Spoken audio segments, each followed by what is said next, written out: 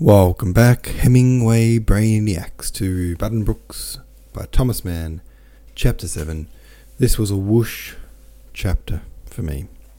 I'm thinking of switching translations. That was my discussion prompt because the chapter just didn't sink in. I know it was something about someone getting indigestion and the doctor prescribing certain foods, but I just found it difficult to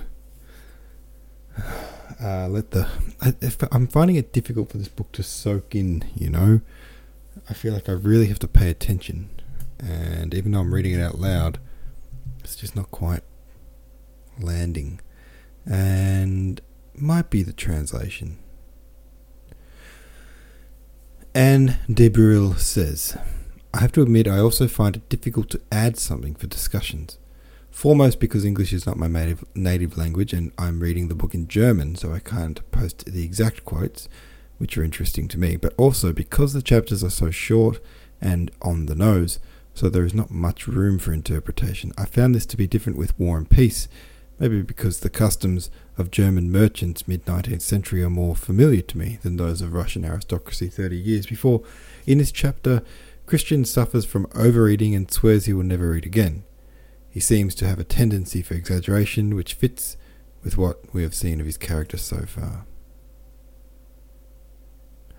Swims to the Mama Fishy says, I wish you would post your German quotes. I would then copy them into my translation app, which should give me enough info to find English translation passages. I know it sounds like a lot of work, but I now feel like I'm missing out on not knowing what you found interesting. Awesome. I like this little system. And to anyone, if you find a particular passage interesting, do go ahead and post it. Hadja Moron says, I get the idea of using bread to help with indigestions, but was baffled by the suggestion of pigeon. Apparently it was a very common ingredient in the medical practice in the 18th century, which probably suggests the doctor is a bit old-fashioned despite his youth. Pigeon in early medicine. Okay. A couple of people have said they like the idea of this cook-along. Which, yep, cool, let's do it.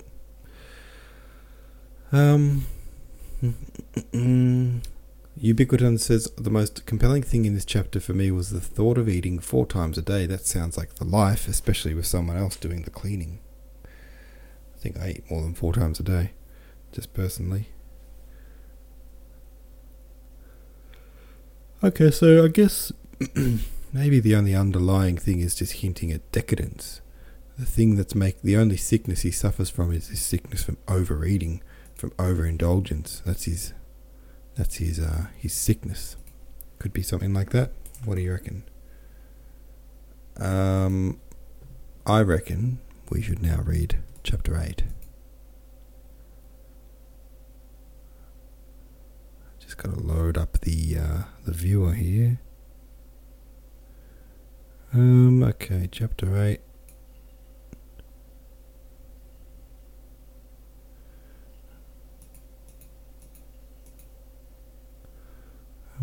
Sorry for the dead air. I'm just flicking through the book. Okay, that's 5. That's 7. Oh, I found it. Alright, apologies for that. Thanks for your patience. Chapter 8. They were rising from the table. Well, ladies and gentlemen, Gent and Mars heat. Cigars and coffee in the next room, and a liquor if Madame feels generous. Billiards for whomever chooses. Jean, you will show them the way back to the billiard room. Madame Coppin, may I have the honour? Full of well-being, laughing and chattering, the company trooped back through the folding doors into the landscape room. The consul remained behind and collected about him the gentlemen who wanted to play billiards. You won't try a game, father? No, Liebrich Kroger would stop with the ladies, but Justice might go if he liked. Senator Langholz, Coppin, Gretchens and Dr. Grabau went with the consul, and Jean-Jacques Hofstede said he would join them later. Johann Buddenbrook is going to play the flute, he said. I must stop for that. Au revoir, messieurs.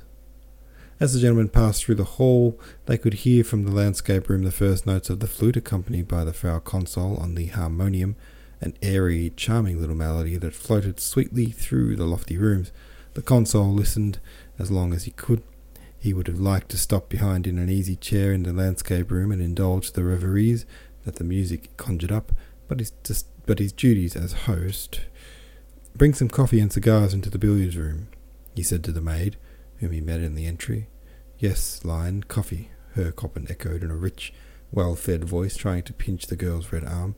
The "C" came from far back in his throat, as if he were already swallowing the coffee. "I'm sure Madame Coppen saw you through the glass," Consul Kroger remarked. "So you live up there, Buddenbrook?" asked Senator Langholz. To the right, a broad white staircase with a carved baluster led up to the sleeping chambers of the consul's family in the second story. To the left came another row of rooms. The party descended the stairs, smoking, and the consul halted at the landing. "The entresol has 3 rooms," he explained. "The breakfast room, my parents' sleeping chamber, and a third room, which is seldom used. A corridor runs along all 3. This way, please." The wagons drive through the entry. They can go all the way out to Baker's Alley at the back. The broad echoing passageway below was paved with great square flagstones. At either end of it were several offices. The odour of the onion sauce still floated out from the kitchen, which with the entrance to the cellars lay on the left of the steps. On the right, at the height of the story above the passageway, a scaffolding of ungainly but neatly varnished rafters thrust out from the wall, supporting the servants' quarters. Above, a sort of ladder which led up to them from the passage was their only means of ingress or egress. Below the scaffolding were some enormous old cupboards and a carved chest.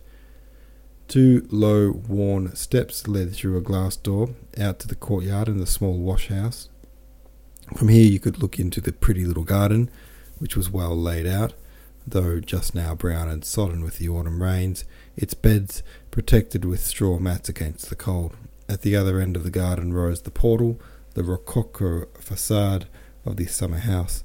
From the courtyard, however, the party took the path to the left, leading between 2 walls through another courtyard to the annex. They entered by slippery steps into a cellar-like vault with an earthen floor which was used as a granary and provided with a rope for hauling up the sacks. A pair of stairs led up to the first story, where the consul opened a white door and admitted his guests to the billiard room. It was a bare, severe-looking room with stiff chairs ranged round the sides. Herr Coppen flung himself exhausted into one of them. "I'll look on for a while," said he, brushing the wet from his coat. "It's the devil of a Sabbath day's journey through your house, Buddenbrook." Here, too, the stove was burning merrily behind a brass lattice. Through the 3 high, narrow windows one looked out over red roofs gleaming with the wet, grey gables and courtyards. The consul took the cues out of the rack. "Shall we play a carambolage, Senator?" he asked. He went around and closed the pockets on both tables. "Who is playing with us? Gretchen's? The doctor? All right. Then will you take the other table, Gretchen's and just us? Coppen, you will have to play." The wine merchant stood up and listened, with his mouth full of smoke. A violent gust of wind whistled between the houses, lashed the window panes with rain, and howled down the chimney. "Good Lord," he said, blowing out the smoke. "Do you think the woolen wooer will get into port, Buddenbrook? What abominable weather."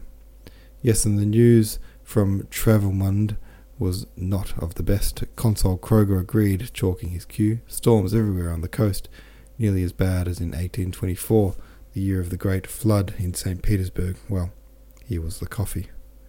They poured it out and drank a little, and began their game. The talk turned upon the customs union, and Consul Buddenbrook waxed enthusiastic. "An inspiration, gentlemen," he said.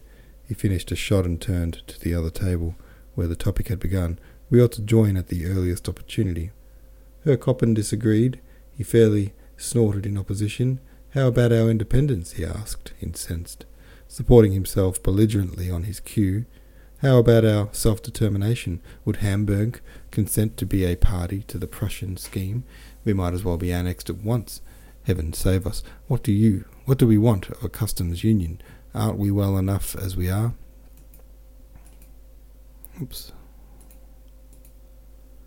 Yes, you and your red wine, Coppin, and the Russian products are all right, but there is little or nothing else imported. As for exports, well, we send a little corn to Holland and England, it is true, but I think we are far from being well enough as we are. In days gone by, a very different business went on. Now with the customs union, the Mecklenburgs, the Schleswig-Holstein would be opened up, and private business would increase beyond all reckoning. But look here, Buddenbrook, Gratchins broke in, leaning far over the table and shifting his cue in his bony hand as he took careful aim. I don't get the idea. Certainly our own system is perfectly simple and practical, clearing on the security of a civic oath. A fine old institution, the consul admitted. Do you call it fine, Herr Consul? Senator Langhals spoke with some heat. I am not a merchant, but to speak frankly, well, I think this civic oath business has become little short of a farce.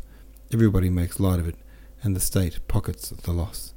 One hears things that are simply scandalous. I am convinced that our entry into the customs union, so far as the Senate is concerned. Herr Coppin flung down his cue. Then there will be a conflict, he said heatedly, forgetting to be careful with his pronunciation. I know what I'm saying. God help you, but you don't know what you're talking about, begging your pardon. Well, thank goodness, thought the rest of the company as Jean-Jacques entered at this point. He and Pastor Wunderlich came together arm in arm, two cheerful, unaffected old men from another and less troubled age. Here, my friends, he began, I have something for you, a little rhymed epigram from the French. He sat down comfortably opposite the billiards players who leaned upon their cues across the table. Drawing a paper from his pocket and laying his long finger with the signet ring to the side of his pointed nose, he read aloud with a mock heroic intonation. When the Marshal Saxe and the proud Pompadour were driving out gaily in gilt coach and four, Frelon spied the pair. Oh, see them, he cried, the sword of our king and his sheath side by side. Herr Coppin looked disconcerted for a minute. Then he dropped the conflict where it was and joined in the hearty laughter that echoed to the ceiling of the billiard room. Pastor Wunderlich withdrew to the window, but the movement of his shoulders betrayed that he was chuckling to himself. Herr Hofstede had more ammunition of the same sort in his pocket, and the gentlemen remained for some time in the billiard room. Herr Coppin unbuttoned his waistcoat all the way down and felt much more at ease here than in the dining room. He gave vent to droll low German expressions at every turn, and at frequent intervals began reciting to himself with enormous relish, when the Marshal Saxe. It sounded quite different in his harsh bass. Alrighty, there's another chapter for you. Yet again, not much of that really sunk in for me. This could be a little bit of a problem. Anyway, thanks for listening. I'll see you tomorrow.